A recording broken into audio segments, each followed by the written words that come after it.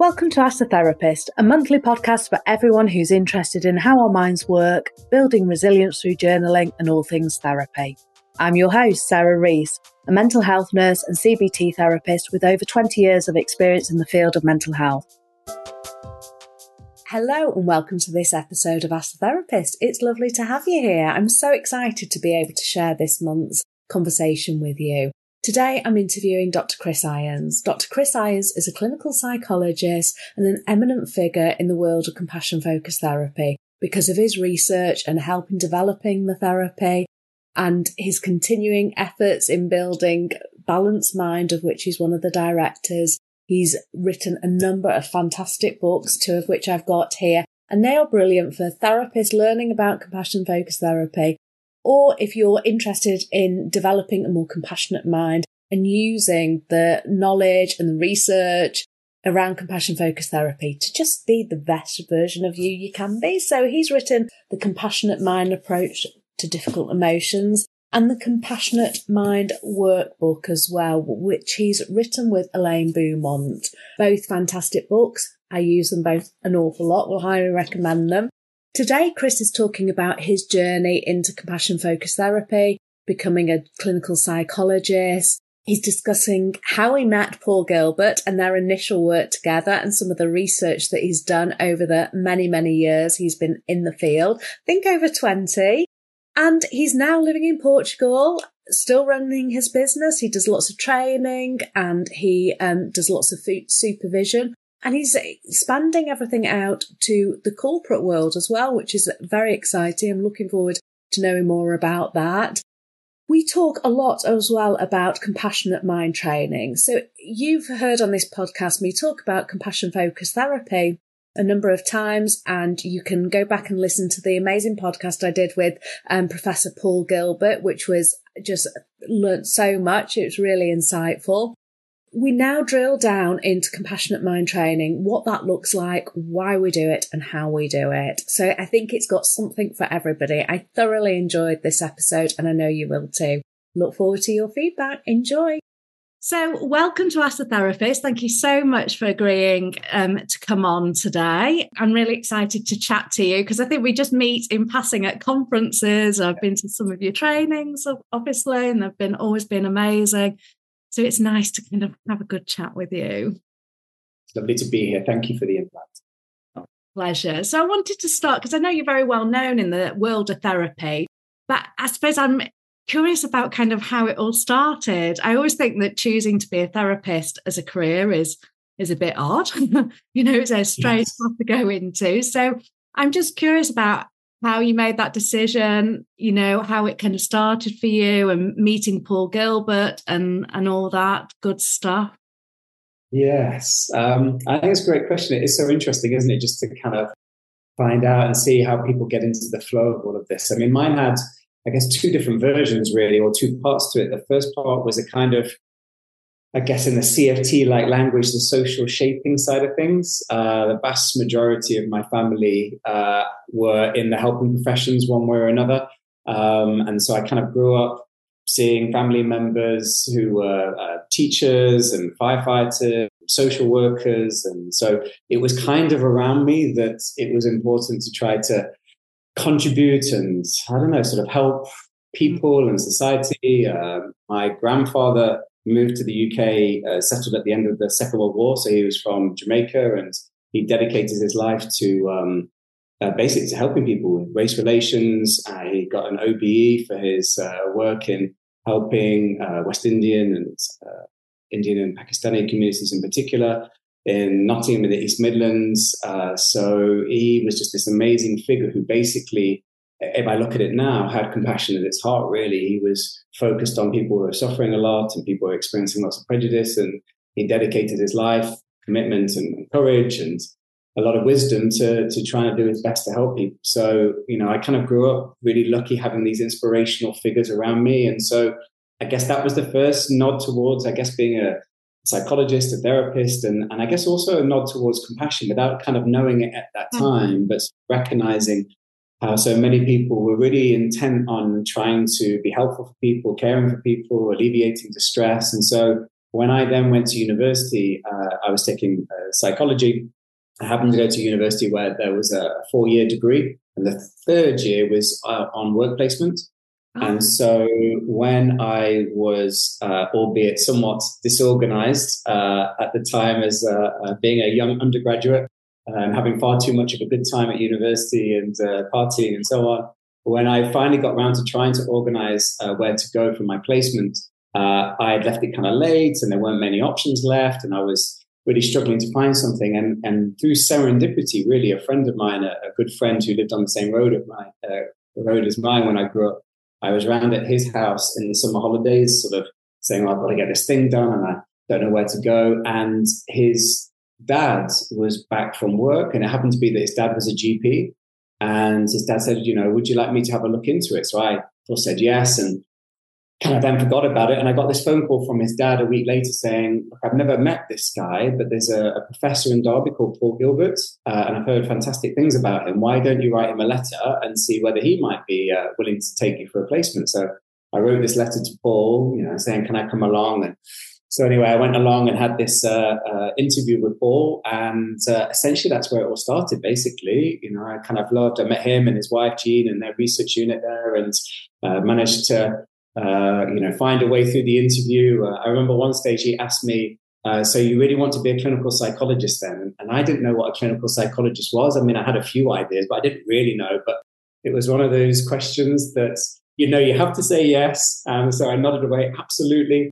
And then that started me meeting Paul basically in my pathway into CFT, because I had a year-long placement with him, and it's fair to say it was transformational. So this was in 1999, so 24 years ago now. It would have been right at the kind of the early start of it all, was it? Yeah, absolutely. So this was way before I kind of learnt any other real models in terms of clinical psychology or therapy. This was the first thing I got. And what was so amazing for me was that I got to see psychology done in an applied way. So I would be talking to Paul about these research studies that he was looking into, shame and attachment theory and self-criticism, compassion and so on. And then we would have the questionnaires. I'd go and interview people with a variety of psychological difficulties and, spend time with them and understand about how they were scoring and how they were feeling. And then we'd come back and enter it into the computer, and then kind of getting statistics out and data out. I was like, that makes complete sense to me, because I spoke to this person and I remember them telling me this about their early life and how they felt ashamed. And so suddenly it was almost like, here's real world people, real world ideas, real world theories all coming together. And so I absolutely loved that year. It really helped me to click. Then in the final year, when I went back to university, everything just made sense. I was really just on it in terms of understanding and loving psychology. And then Paul offered me to go back to the research unit to do a part-time PhD with him, but also to be a research psychologist. So when I graduated, so I jumped at his offer and went back. So I had another 3 years there with him, working again on some of the early studies on sort of CFT related ideas. And we published in 2004 a great paper on compassion focused imagery. So it was kind of one of the first, if not the first. It wasn't really like an outcome CFT study, but more just if we guide people through compassion-focused imagery, what happens to them, what are their reactions, what images do they bring? And then it was from there that I then went on to train at Sheffield for my doctorate in clinical psychology, but I didn't let Paul escape from me. So I went back and had a couple of years on placement. So I now had Paul, instead of him being academic professor version of him, I had him as clinical psychology supervisor version. So that's when he was supervising me, doing lots of great CFT stuff. And so, it was just a wonderful experience, really, Sarah. And that bit of being lucky enough to meet Paul, to see both the academic, sciencey research version, but also this amazing clinician who was just, wow. I mean, my mind was blown, really, and that this could be me, that I could have a job going forward as a therapist who could do these types of things potentially and be inspired like I had been from Paul, and help people and alleviate their distress, but also that I could be involved in research and writing and that side of things, which I absolutely love too. So I do look back and I was so lucky, but he was, such an inspirational figure, really, in terms of, where I've got to and this whole compassion focused therapy thing. What an incredible journey. What was it that you think initially resonated with you with compassion focused therapy? Well, I think one of the bits from, as a psychologist, I guess one of the interesting bits was Paul always saying, as we're interested in the sciences.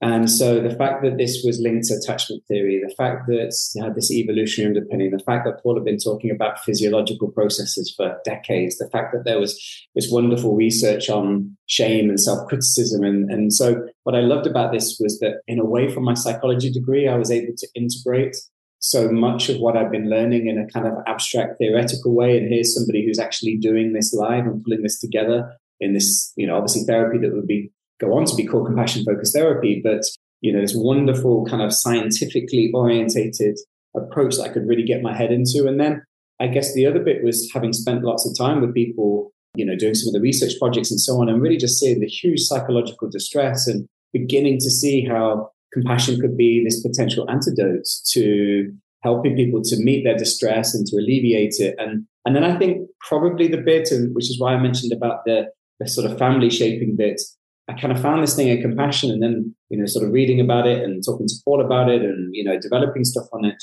So it resonated with me so much because I could really see my family in compassion. I could see that essentially it was this driving force, even if people hadn't been labeling it as this, that had been guiding so many of my relatives. And then it also had this just larger quality to it, that outside of mental health problems, it kind of felt that if we've got 8 billion people on this planet at the moment, one of the only things that all of us will share is that we'll all experience suffering and distress throughout our lives. And the fact that compassion is about and for that, it's about and for, as the connecting with suffering and alleviating suffering.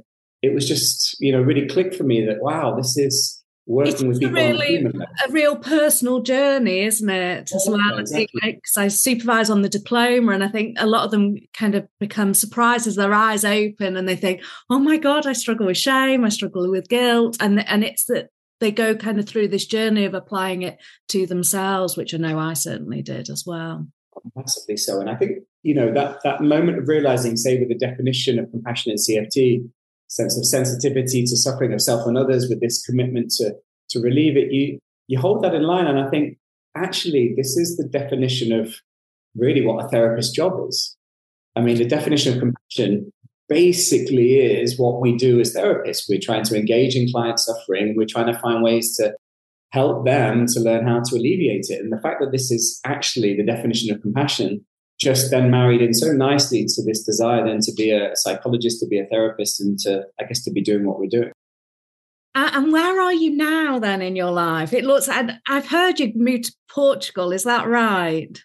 Yes. So I guess maybe an act of compassion for myself and for my family was to take that courageous leap to try something a little bit different and to move out to Portugal. And I've absolutely loved it, Sarah, because for me, as much as I loved living in London and doing a lot of the work there, I did appreciate that London in a way fed my drive system in a way that I could easily just get caught up in working really, really long hours and just into that sort of hectic, nonstop lifestyle that London, I think, propagates. And whilst I loved that when I was younger and getting older and having a young son and all the rest of it, it felt like actually having an external environment that might allow me to slow down a little bit more and have a bit more of a balance between drive system and, I guess, slowing down soothing system might be a good thing. So yeah, that was partly what prompted the choice to move. Oh, that's amazing. What does your working week look like now? What are you doing at the moment? Well, I guess because of COVID and everyone kind of getting used to online working, in some ways things have stayed the same for me as they were in COVID. I guess the thing that I love the most about my job is that it's so varied. So I still see clients each week. So I still have a decent caseload. I do lots of supervision. I maybe supervise 10 people a week. I do research. I do writing. Try to come up with new ideas and ways to get these ideas across to people. We run our business, Balanced Minds, and there's another business that I've set up and we're about to start launching, which is about compassion in organizations. So there's lots of things that I'm staying busy doing and trying to stay out of trouble, but also having that nice balance of, being able to be out in a beautiful environment and be by the sea and have a nice glass of Portuguese wine now and again. So that sounds so nice. As I sit here near Manchester, and obviously it's drizzling, sunshine. It makes such a difference, the environment, doesn't it? That's really I recognize the whole thing of being in nature has become something which I really appreciate, and being by the sea and by the cliffs very much helps me to get into my soothing system and to ground and slow down and connect mindfully with what's going on around me. So yeah, I'm really just moved about 2 years ago now. It feels like we've just moved, but just only 10 miles away, but more into the countryside. So there's more walks and local farm shops, and it makes such a difference. I mean, I think the noise and the traffic before, and now it's like just quiet and calm. Yeah, I was lucky enough to see Kirsten McEwen, who I knew from way back with Paul, because she took over my job when I went to my clinical training. And Kirsten, as you probably know, doing some wonderful work on compassionate mind training and forest bathing, and some amazing stuff of how to combine these things together. And of course, how much evidence is emerging now linking this in a way to the soothing system, and just how we can actually get sort of imagined versions of this through complex imagery and, connecting with soothing within breathing, but of course, externally being able to connect with nature and sounds in a very grounded way. So I'm really excited about some of the developments in CFT and how there are amazing people doing fantastic work in so many different areas now. It's so exciting. Yeah, it's a very exciting time, isn't it? And over the last year, I've been supervising on the diploma, and I've got your book here, which is like all the students have got it. They absolutely love it. So thank you for this. I use it an awful lot with the practices. It's a very practical guide. And you talk a lot about compassionate mind training. Can you tell us a bit more about that? And do you think we can really train our chimp brains that cause so much havoc in our life? Yeah, I think one of the bits that I love about CFT, and of course, both of us are very biased here, but one of the bits I love is that we've got this beautiful, psychotherapeutic process, which of course includes a therapeutic relationship, transference and countertransference, psychoeducation, and all sorts of wonderful things that we would do as a broader bit of being a therapist.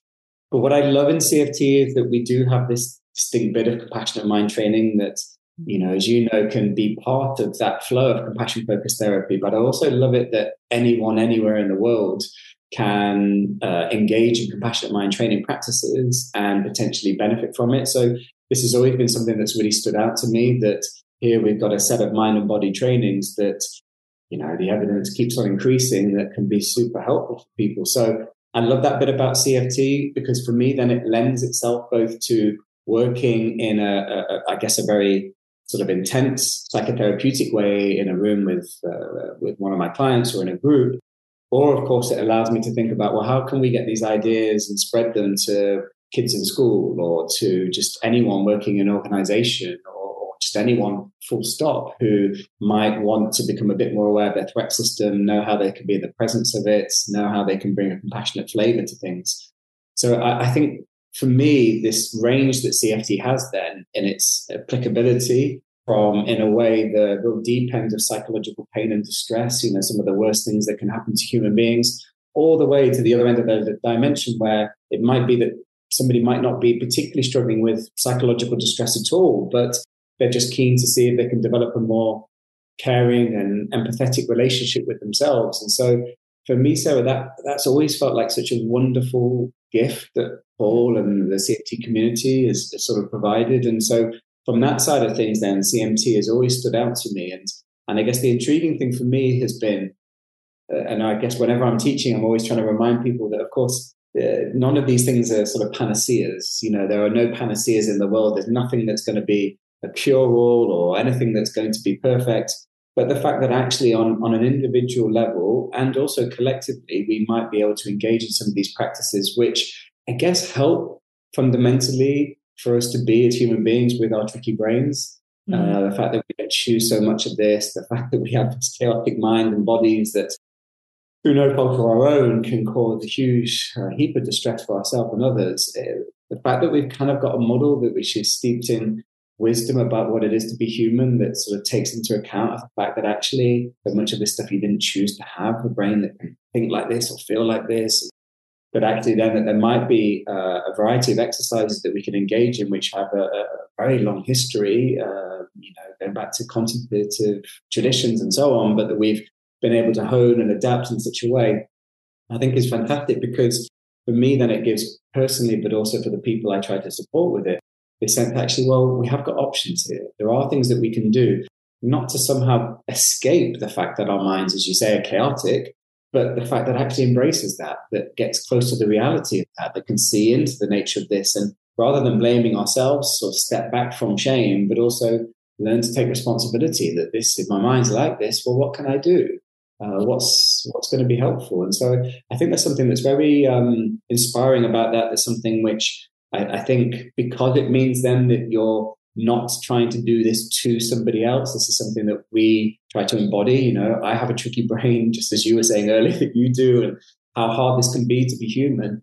That resonates so powerfully with me, and a recognition that so much of, I guess, why I've also loved CFT is definitely about myself, what I've been able to learn about myself, how I've been able to engage my own tricky brain, my own threat system, the difficulties that I face and that I carry as a human being with my shaping history, the fact that I've been able to turn inwards and utilize these kind of practices with the support of others, I think has just been such a powerful thing. And so it gives you then that inspiration to want to provide more opportunities for other people to be able to do that. And that's partly why, say, with the workbook or with the Self-Compassion app or some of these other things, it's been, in a way, how do we get these ideas out of the therapy room? Because although I love being a therapist, the reality is that I have a very limited range of how many people I can help. I'm always limited to the number of hours I've got in a week and, how many clients I can see. Whereas if we can take these ideas and if I can find ways to spread them as much as possible to as many people as possible, then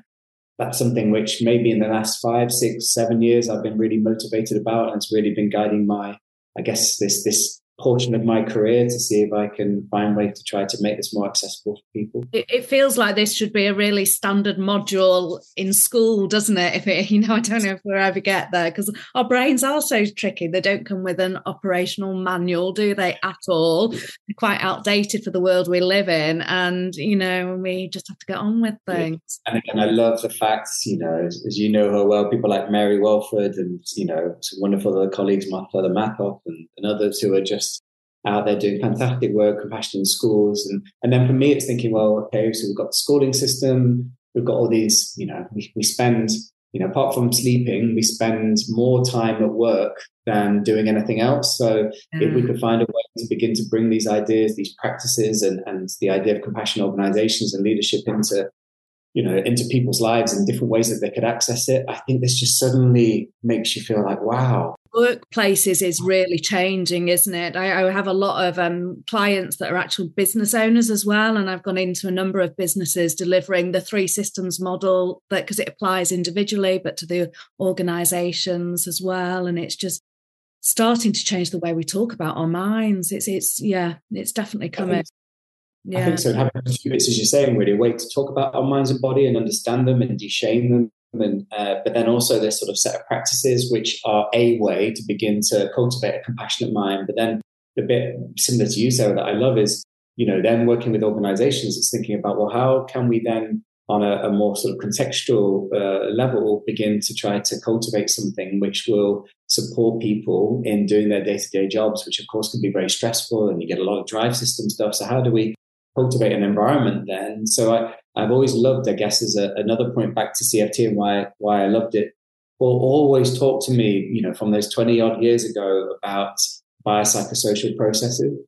And what really struck me about Paul was that when he talks about biopsychosocial, he really means it. Like some therapeutic approaches that I've come across, which I think are wonderful, they say, oh, we're a biopsychosocial approach, but then they never really speak about biology.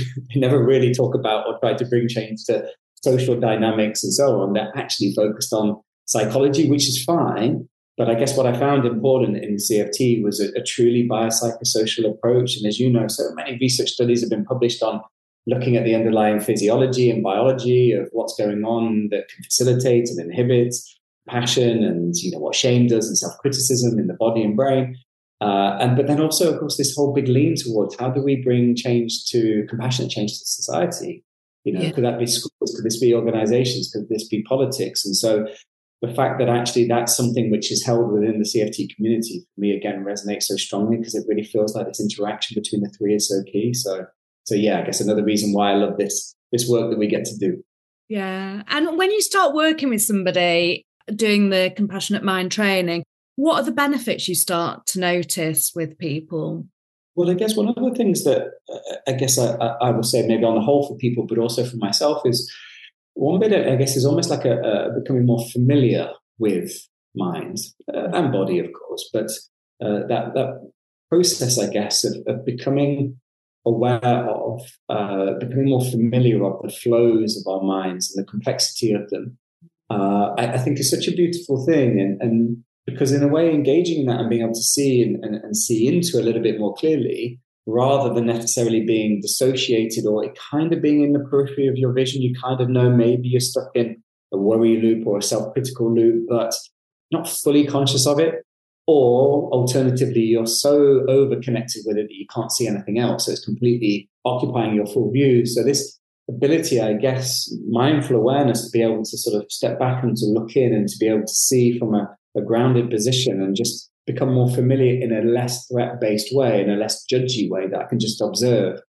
For me, then, is this beautiful bit, because then if I can combine that, and I guess what other people have said, now that actually I can have some stability in looking into, my mind and what's going on, and then I've got this psychoeducation, which can begin to help me to understand that it's not my fault, that all of us have these tricky brains, that, the threat system, for example, has emerged and we've been bestowed with it. And of course, it's designed to be helpful, but can be very difficult to regulate. All of these wisdoms then can begin to filter through, because now I'm becoming more familiar with my mind. I can see that I didn't choose to have these things. It wasn't of my choosing. I can see how and why our minds are like they are. So I feel less shamed. I can see my mind's like your mind, Sarah, that, okay, we'll have some differences, but there's lots of similarities. And then having that next bit to think about, well, in the face of some of this stuff, then what might help me further then to be able to ground, to be able to tolerate being in the presence of this, but also then, of course, to be able to bring something which I think is so powerful, really, which is a caring, supportive internal relationship. And, one of the things that, I often share, and I've been saying it for years, I guess as others have, is that wonderful moment where you realize that, all the time you've spent in relationships over your life, all the hours that you spent with friends and family and colleagues, I mean, if you add up every single hour that you're in relationship with others, it comes nowhere close to how many hours that we're in relationship with others. And then you see the irony, which is, well, first of all, what relationship do we tend to have with others? Do we treat ourselves with the same empathy, kindness, and care that we do our best friends and loved ones, which typically is no? But then secondly, this whole thing, just the sheer amount of time we're in relationship with others. And when have we been taught how to relate to ourselves, how to relate to our minds? And it goes back to your wonderful point earlier. Gosh, if we could just teach kids this at a younger age. I mean, they get taught amazing things at school, but how come we're not teaching them this most important thing, which is the one relationship you're really, really going to have to need to be with and to be skillful and wise to is how you are with you. And so that bit then suddenly just, many of my clients, I had someone just last week who was saying, it's mind-blowing really when you begin to realize that I can have this relationship with myself, and that actually just as I can be a good friend to others, I can learn how to be like this with myself. And somebody saying to me, this is mind-blowing. I've never thought about it like this before. So there are actually things that I can do, like going to the gym and building my muscle strength. I can do this in terms of being with me and being with my pain. And, that kind of moment then of recognition and the utility then of being able to engage in compassionate mind training to facilitate all of those steps. Of course, not one thing always lands with all people, but the fact that that's something that actually I can take responsibility for, it's something that I can begin to learn. I think, the types of responses when people really land with this are very, very powerful. Yeah, absolutely. It takes time, doesn't it? It's like a muscle, building it up. You had like learning to play the piano, but I think, you see people really transform and get so much more psychological resilient and things just settle for them. And the people listening to this are going to be a mix of people who are interested in psychology, mental health, and then lots of therapists as well that are interested in compassion focused therapy. If there was a bit of a plan to get started with compassionate mind training, what would be step 1, 2, and 3? Because people are so different, people need different things. I always love the kind of physical health analogies because, I don't know, whilst for somebody getting physically fit, they would love to go swimming. For another person, that would be the worst thing you'd ever suggest. You know, they can't swim, they would sink, they would drown, so they would hate it. And whereas other people love running, you know, for many of us, the idea of running is like, could not be a worse way of doing this. So finding the right version, I think, is a really intriguing thing for me. What are the different things that help people to connect with, whether that's the combination of practices, how they're approaching them, how long they spend doing them, whether they do it on a cushion or in a chair doing a quiet meditation, or whether they're doing, I guess, that whole idea of sort of mindfulness without meditation, or doing practices as they go along in life. So the creativity that can come. But I guess for me, the sort of stepping stones, if there were going to be 3 broad stepping stones in really, I guess I would have, and often I would subgroup them like this. I guess the first thing, I guess, would be a version of mindfulness and awareness training. So can we help people to become attentive and aware of their minds, of themselves, of their feelings, of their tricky brains? So that sort of familiarization and becoming more attentive and I guess stable in the sense that there's some attentional stability that could be practiced. I think a next bit then would be how people can cultivate their soothing system. And in particular, I guess that bit about slowing down, grounding through soothing rhythm breathing, and just that sense that actually the breath is such a powerful device for us, and how we can begin to feel that we can rest in the soothing system and bring it online to help us to, I guess, stabilize in the face of a threat system, and I guess in the face of drive system as well. So that a bit like that analogy of the tree with deep roots, you know, remain standing, resolute through a storm. There's something about cultivating our soothing system, our capacity to feel safe, to be able to feel content, and so on. And then I guess the third bit for me as a stepping stone then would be into the more direct cultivation of the compassionate mind, you know, using the compassionate self or the compassionate other as a vehicle to have the wisdom, the strength and the caring commitments to, of course, to learn how to be with others and to receive compassion for others, but crucially, of course, to be the vehicle, the part of self through which we can start directly utilizing and developing a self-compassionate relationship. So broadly, in my mind, those sort of 3 different areas feel like they're the sort of ideally the stepping stones. And I guess for me, then it helps me to sort of think about which stage are we at with somebody, how are they getting on with the first step with mindfulness and stability of attention, you know, what else might we do before then moving on to the second phase. And it gives me a little bit of a map, a guide to where I'm at and how they're getting on. Yeah, and it sounds straightforward, but it's not that easy, is it? It takes work. I mean, I think, you know, I say sometimes I think I'm better how I kind of talk about it now, but we introduce mindfulness and people can roll their eyes and go, oh, here we go. But once you understand the science, and I mean, it's like we all need to be doing, the science is phenomenal, isn't it, around it? So it's understanding it more. But there are blocks that come up, and sometimes it's not easy sometimes to do the things that are really good for us. You know, what comes up for people? Well, I think it's a lovely point that you're making. So I think the science bit is really useful sometimes, of course, to have the evidence for why this is important. But there's also the question of but why am I doing it in the first place? And so I think one of the nice things about TFT for me is that we've kind of got direct psychoeducation, which will help with all 3 of those steps. So as you know, the psychoeducation about the tricky brain and how easy it is for us to get caught up in these loops in the mind, knowing that once people have been exposed to that, you know, how do we help you with your tricky brain? How do we help you with the fact that you can get caught up in worry and rumination, self-criticism? Well, there's this thing called mindfulness. And mindfulness is so ideal because, of course, many of these loops in the mind are about the future or about the past or whatever, whereas you're not actually in the here and now. And so mindfulness, the reason why we're going to do this, for me, feels like it's really important.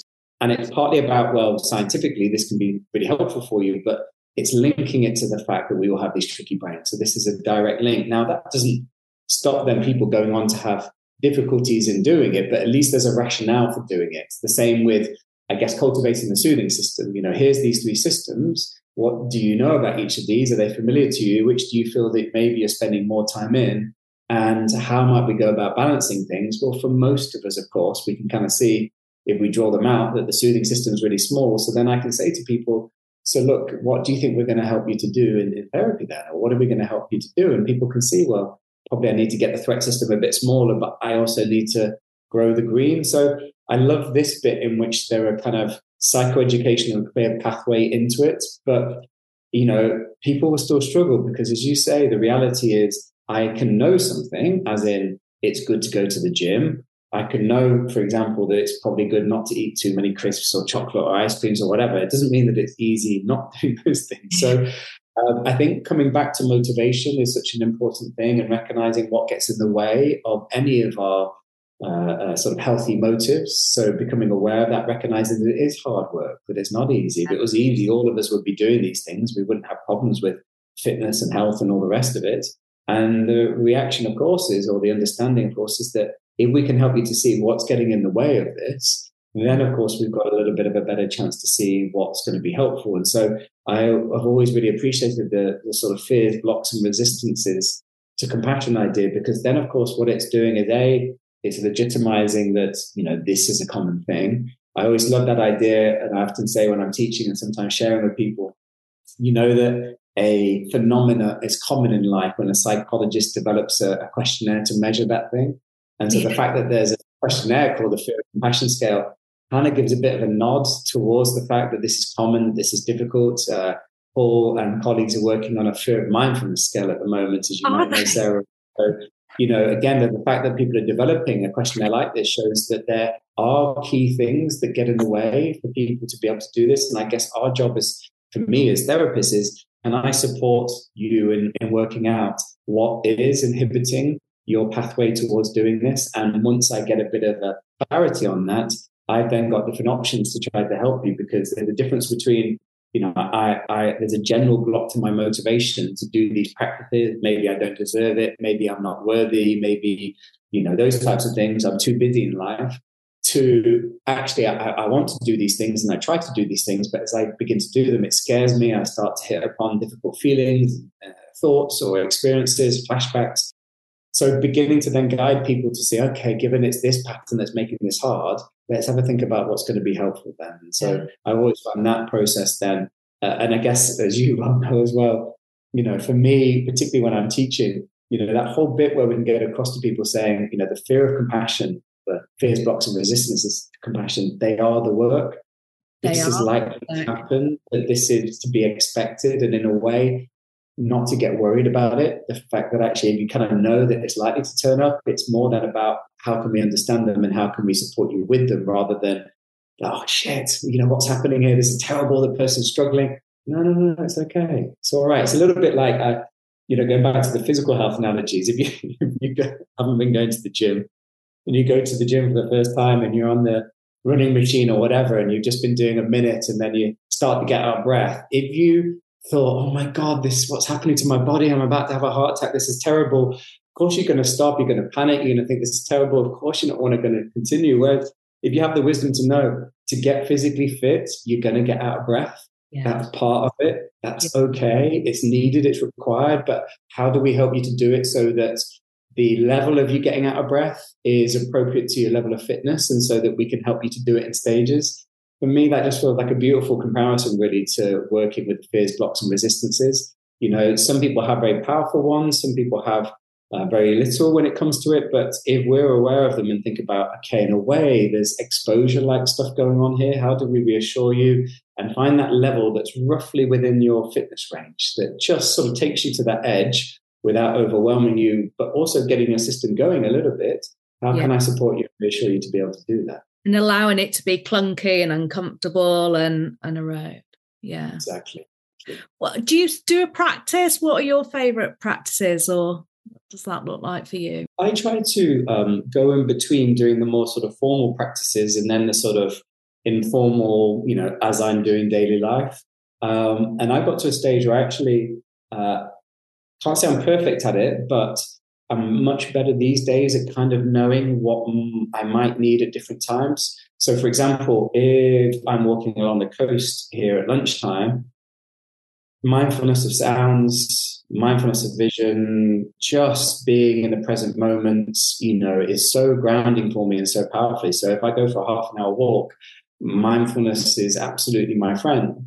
And then what I might do also as I'm walking is also just be very aware of my posture and see for a portion of that time, can I just embody my compassionate self? Can I almost just step into this version and have this sort of embodied compassionate self practice? So I find things like that really helpful because I'm going for a walk anyway. And, there's so many wonderful things that can just tune me into skills training at that time.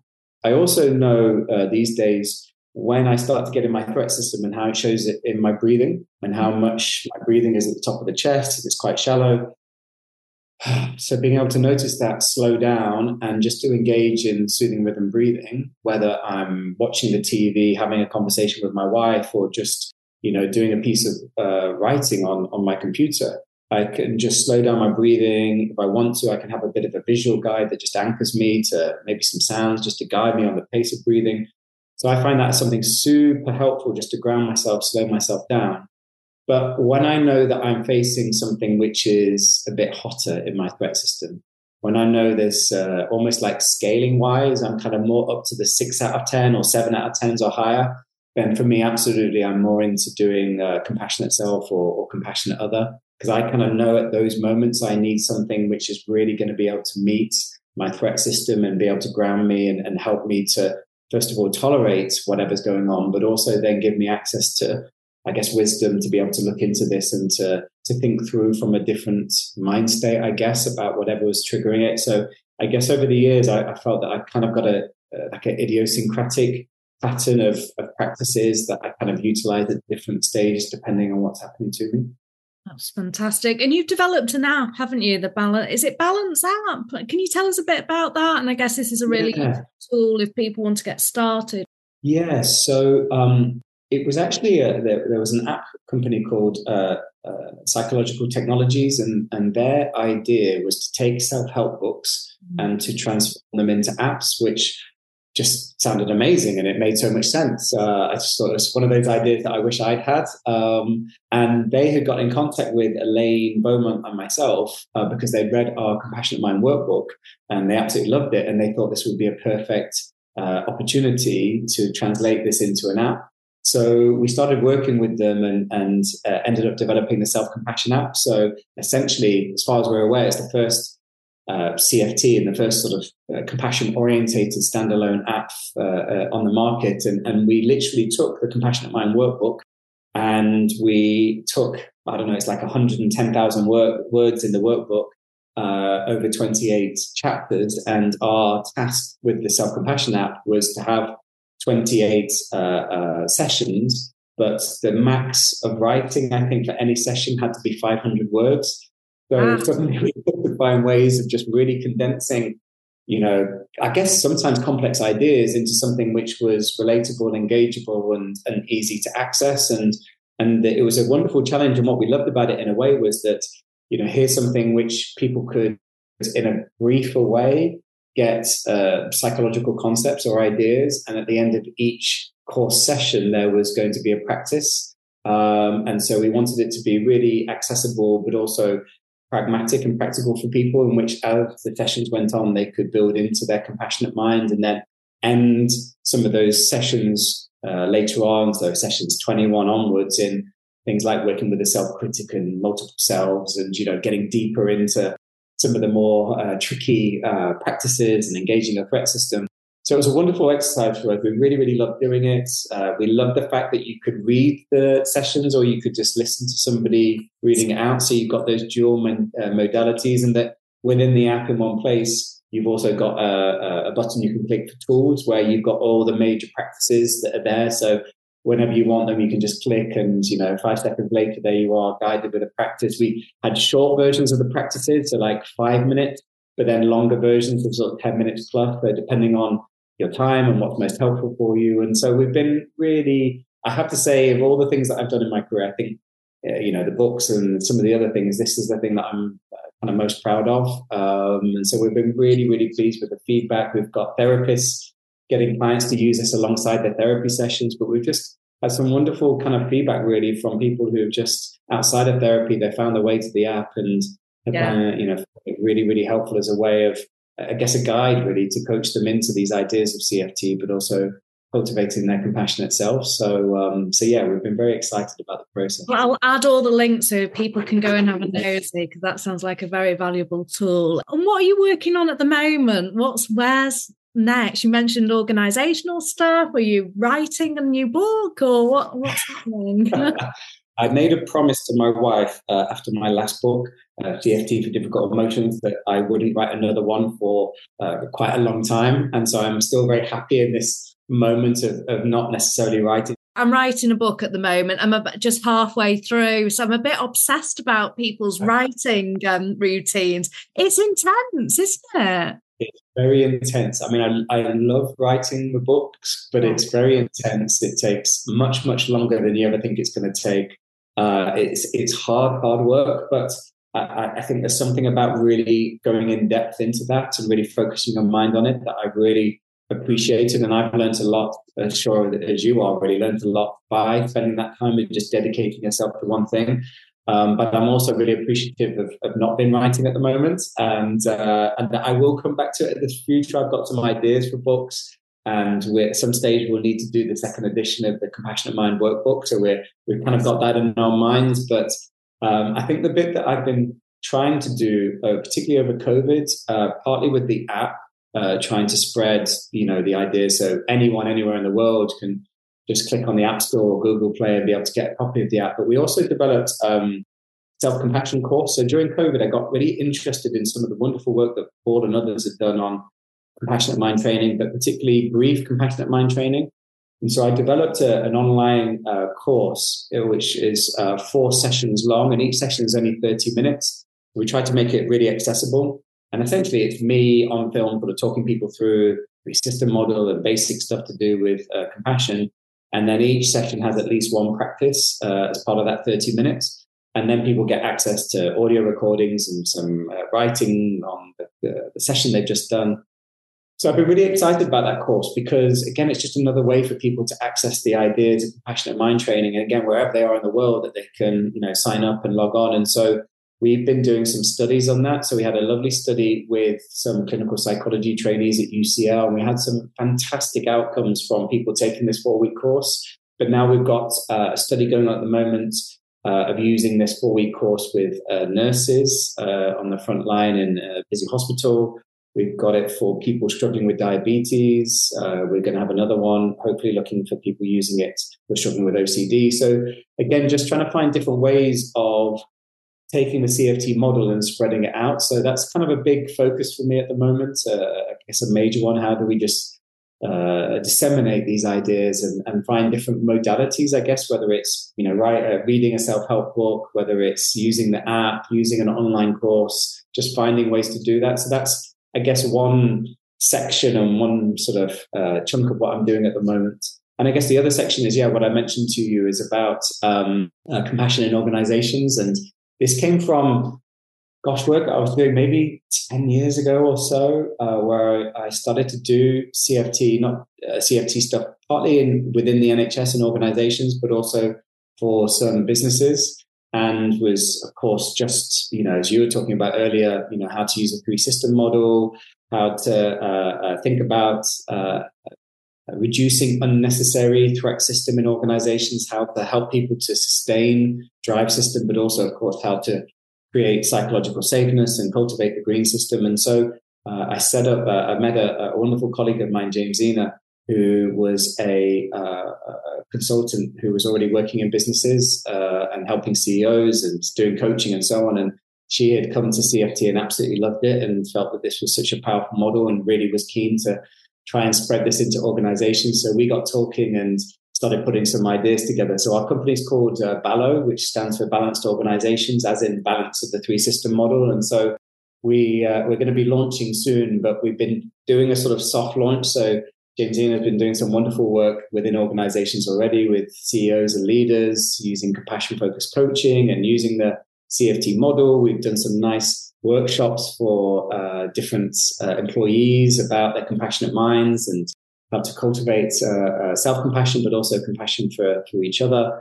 And also doing some nice modules at Cambridge University for their business courses. And, so we've got some nice stuff that's already starting. And then hopefully in due course, we'll be rolling out a whole range of different things that would be hopeful. So I'm really passionate about this. It feels, this is just another way of really beginning, as you said earlier, to get in there and change these cultures from these old cultures of organizations in which it's only about producing more stuff and basically employees just have to work harder and just produce this thing. And we're going to be working for much longer now, aren't we? And our work and home lives are kind of overlapping because we're in a different way. We don't just finish at 5, but also there feels like there's a lot of fear around mental health. Like, what is it? And just this huge fear. And actually, just as we have physical health, we have mental health, and we just, we need a new way of talking about it. And what an amazing place to start in organisations. I think that's very exciting. As you're touching on there, Sarah, I think it's such an interesting point, isn't it? That, this idea that we could be in workplaces that are the source of suffering. Yeah. And that actually, given that, workplaces are relational, how we can actually cultivate, caring, supportive workplaces in which actually when you're there, you feel that you're cared about and supported and that, people are bothered about your well-being. And lo and behold, of course, all the studies that are coming out that, suggest that if you do feel cared for and supported and, that you matter at work, that, not only do you end up staying there longer, you have less sick days, and that, you're more passionate and committed to, the company that you're working for. So again, just another way of spreading Paul's wonderful model and just trying to reach as many people as possible with it. Very exciting. And the question that I ask everybody at the end is, if we could take you back to your 15-year-old version of Chris Irons, what would you say to him? It's a wonderful question. And there's, there's so many different things that I would say to him. But I guess if I was thinking about a major one, really, I think, I always remember my mum saying, youth is wasted on the young. And I think there's something about that in which, of course, when you're 15 years old and you're caught up in the sort of puberty and, shame and gosh, so many, sort of things about how people view you and so on.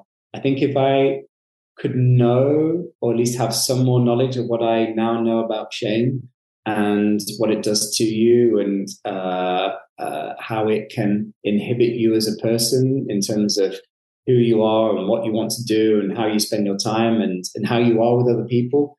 I think if I knew what I knew now and how compassion can be such a powerful way of shame resilience, in a way of being in the presence of these things, not further shaming yourself for it, but understanding why it's normal and it's okay, but also being able to have, I guess, the courage to tolerate it and the wisdom actually to know that while shame might tell you certain things are true, that it doesn't mean that they are true, and that actually beginning to find, if at that stage I was able to be more caring and supportive to some of those concerns I had, and find more ways, I guess, to either tolerate them, but also to share them with other people who I knew cared for me, but I don't know if it's the same for you, Sarah. When shame grips me, and I certainly see it in others, it kind of blocks you to the potential compassion and in a way, other people's soothing systems. So you end up getting trapped into this sort of internal threat system world. So definitely, if I could go back and be a kind of compassionate coach to that younger version of me, if I could dial down shame a little bit and actually just be able to be in the world a little bit freer from that, I think that would have been a really lovely thing and actually would have freed me up in so many different areas of my life. But I guess the major thing really is that you can come to that knowledge at some stage, even if it is a little bit later on in life, but that's better than nothing. So I'm pleased that I've kind of got there, or at least getting towards somewhere like that in my 40s now. So that's, I appreciate that. Oh, that's lovely. Thank you so much today. I really thoroughly enjoyed our conversation. I know so many people are going to as well. And I know people are going to want to find out more about you, and where's the best place to follow you or find out more about the amazing work you're doing?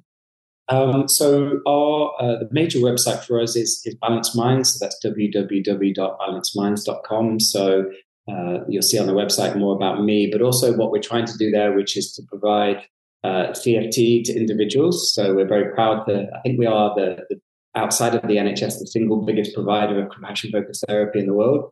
So we've been really proud of just trying to get this out there. We have wonderful colleagues doing fantastic CFT work. We've also got within that, though, sort of providing supervision for other clinicians and sort of a training program. So that's the sort of second bit, how to give people ways into learning about compassionate mind training and the CFT model. And then the third bit that we've got there is the self-help stuff, the CFT self-help. So if people take a look at that, hopefully they'll find out more about what we're trying to do and a little bit more about me. And then on social media, probably on Twitter. So I'm Dr. Chris Irons on there. So it'd be wonderful to hear from people. But no, thank you so much, Sarah. It's a real pleasure to be here, real privilege to be invited on. I think your podcast is fantastic and I can't wait to hear about your book. Are you able to say a little bit about it now, or you keep it under wraps? I can. It's for therapists in private practice. So setting up and building private practice and building a value-based business. So that's what I'm doing. I'm 4 chapters in, another 6 to go, and it's intense and bigger than what Mary Welford's helping me and coaching me compassionately. And that she kind of was saying to me, "This is going to be bigger. You're going to need more time." I'll fit it in. I'll be fine. It's absolutely consuming, but I love the process of writing. But then I read back what I've read and I think, oh my God. And then it's structuring. So I know that feeling, Sarah. I had many times when I'd read back my writing and think, which idiot wrote this? And then it was me. So you can't really get away from it. But I love the sound of this book. And certainly I know when we were setting up Balanced Minds, I would have loved to have read a book like that because it would have been so helpful to have that wisdom and knowledge at the time. So I'll look forward to getting a copy. And Mary's a great person to have supporting you along the way. Yes, yeah, she's putting up with a lot at the moment, as are lots of people around me, as you can imagine. So I'll be having a break. But I do like being a little in a writing hole as well at times. It's very nice. And thank you so much, Chris. That's been absolutely brilliant. Thank you for listening to Ask the Therapist. For more information about the CBT Journal, visit my website at sarahdrees.co.uk. You can also sign up to download your free guide to building emotional resilience, delivered straight to your inbox. You will then also receive regular newsletters where I share my blog posts, podcasts, and tips and strategies for better mental health and psychological resilience. Don't forget to review and subscribe to the podcast, and you can also share episodes on social media using the hashtag AskTheTherapist. This episode was written and presented by me, Sarah Rees, and edited by Big Tent Media and produced by Emily Crosby Media.